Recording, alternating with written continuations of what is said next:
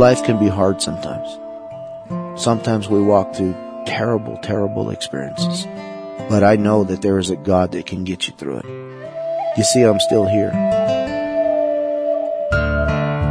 Good. Welcome, my friends, to The Storyteller, where you'll find First Nations people from across native North America who are following Jesus Christ without reservation. On today's program, we'll hear the final part of Tim Tsoodle's story, a Kiowa and Taos, Pueblo, as he shares about the changes that God brought into his life and into the life of his abuser. This is an amazing story of redemption and forgiveness that you don't want to miss. I remember hearing the rest of the family sleeping peacefully. It was just me sitting in the dark behind a door. The door where my parents' bedroom was. I remember thinking, I must strike first. I must strike fast.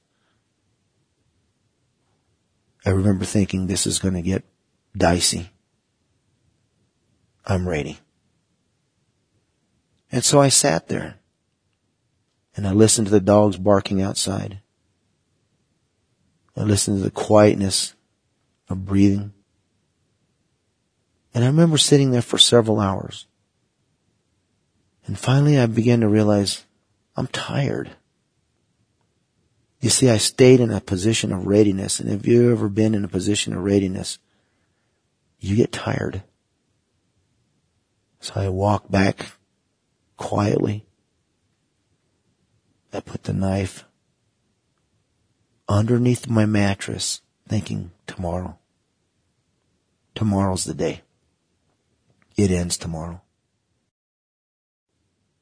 Well, the next morning, I'm getting up, and it just happens to be the next day is Sunday. And so the family all gets up as usual. Basically, the family at that time was just mom and the kids. Dad wasn't interested in the church. So we get up and we get dressed as usual, and we're a little bit north of Albuquerque, and we were going to walk to the church. But instead of walking with the family, I walked in a different direction. I told them I'll be there. I'll catch up. Well, in that walk, I remember stopping. It was on a spring morning, and I looked out, and the first time ever I really saw how beautiful that mountain was. And the sun was already over, and it was bright. The air was still crisp.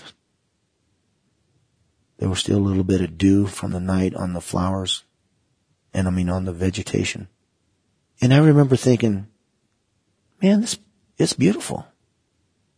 And then I heard a voice ringing between my ears, which I'd never heard before. You see, what began to ring between my ears was the gospel. See, it was Christ literally telling me that he loved me. I began to get words of affirmation. I began to feel that there was hope. I remember thinking about Scripture. One in particular, John 3:16. The Scripture says, "For God so loved the world that he gave his only begotten Son, that whosoever believes in him shall not perish, but have everlasting life." You see, I was whosoever will. I began to really think about this person by the name of Jesus Christ. And as I began to think about Jesus Christ more and more, I realized God was real. And I remember being very excited. You got to remember, I was coming out of a long, long night of darkness. And to feel that sunshine, I remember stopping for a moment, just feeling those sun rays bouncing off my skin. It was almost like for the first time, that sun just felt so warm, so comfortable. You see, God was telling me that he loved me. He was telling me there's a better way. He was telling me that there is hope through my Son, Jesus Christ. And so I walked towards the church. I go in for Sunday school as usual. And I was thinking, wow, what in the world just happened? I remember the preacher getting up there, and I remember him preaching, but I can't tell you what he preached on. All I can tell you is, when an invitation came to publicly stand before man, before God, and make a public profession of faith, I could not help myself. It was as if someone threw me from my chair, pushed me from behind, and I walked up. It was a powerful moment, and I will never forget it. Because the release I felt from years of abuse, the pain I felt from never being told I love you, was suddenly lifted off, and hope came to me. And I want you to know, He came to me. Well, I accepted Christ into my heart. What does that mean? All of a sudden, what is written in God's holy word became true. And that I really, for the first time in my life, acknowledged that Jesus was His Son. And that I had issues in my life that needed to go away. And so as God reached down to me and loved on me, I suddenly had a renewed sense of hope. I cried uncontrollably for I don't know how long. And I was excited, and they did the typical bring it before the congregation and have everybody come over and shake your hand. And and I can't even tell you who shook my hand. I don't know anything else the rest of that service. See, it wasn't about the service. It was about a meeting. It was about being with God and about having sin be forgotten. So I walked home with my family. Everybody's excited. My own sisters and brothers are saying, well, what are you doing? And my mom just being terribly excited. And I remember walking back, and then I had to stare at my own bed. I walked into that room. I looked down at that bed, and I reached down, lifted that mattress up, took that knife out, walked quietly back to the kitchen. Mom was already preparing lunch. And I very discreetly put that knife back in the drawer. Now let me tell you the end of the story. My father and I, we have a great relationship. His acceptance of Christ, my acceptance of Christ, our journey in life together, though rocky at the start, has blossomed like a flower in spring. There's nothing like having my dad tell me now that he loves me.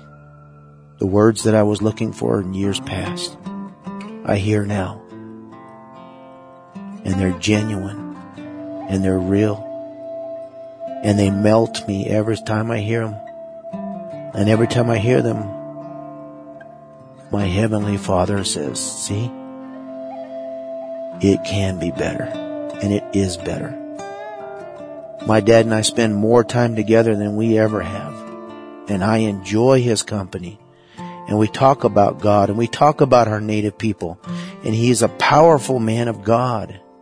And when I see him reach down and pick up my grandchildren and be a grandpa, I am blessed. When my dad hugs me, it's an incredible moment. And when I see God, and one day I will thank him. Life can be hard sometimes.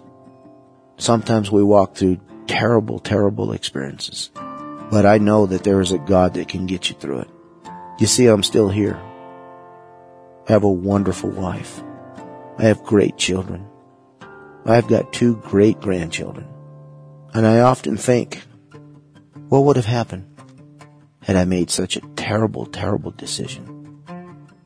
I didn't tell you this earlier, but I had done a 20-year fire career with the Albuquerque Fire Department. For 20 years, I responded all across this city. I saw every possible way that a person could commit suicide. And every time I went to one that involved a handgun or a rifle, I remember looking around. This person's gone. And every time someone uses something like that to take their lives, There's splash patterns of body fluids. And I remember in my 20-year fire career, as I looked out at these different patterns, even though I was in a terrible, terrible situation trying to help somebody, I was also thankful. Because every pattern I looked at, I often wondered, what pattern would I have left? You see, if it wasn't for grace, I would have done that. There would have been a pattern. But by the grace of God, there never was and never will be. Not for me. You see, God is a God of life. He is a God of love. And maybe today you don't know Christ, but you're exactly where I was. And I want to tell you that there is a God that loves you, that there is a God that cares about you, and that there is a God that can get you through what you're going through. The uniqueness is that, and the reality is that love came down from heaven to you and I in human form. We all know Christmas. You see, his name was Emmanuel.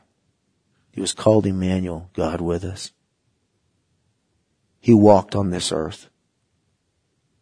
Every sin that has been known to man, there are no new ones. And why did he come here? To take that sin and deal with it permanently. In the biblical accounts, after he made the definitive decision that it was not going to be his will but his Father's will, they came and they took him away. And what they did to him is the hardest thing to understand. That someone would get beaten horrifically on our behalf.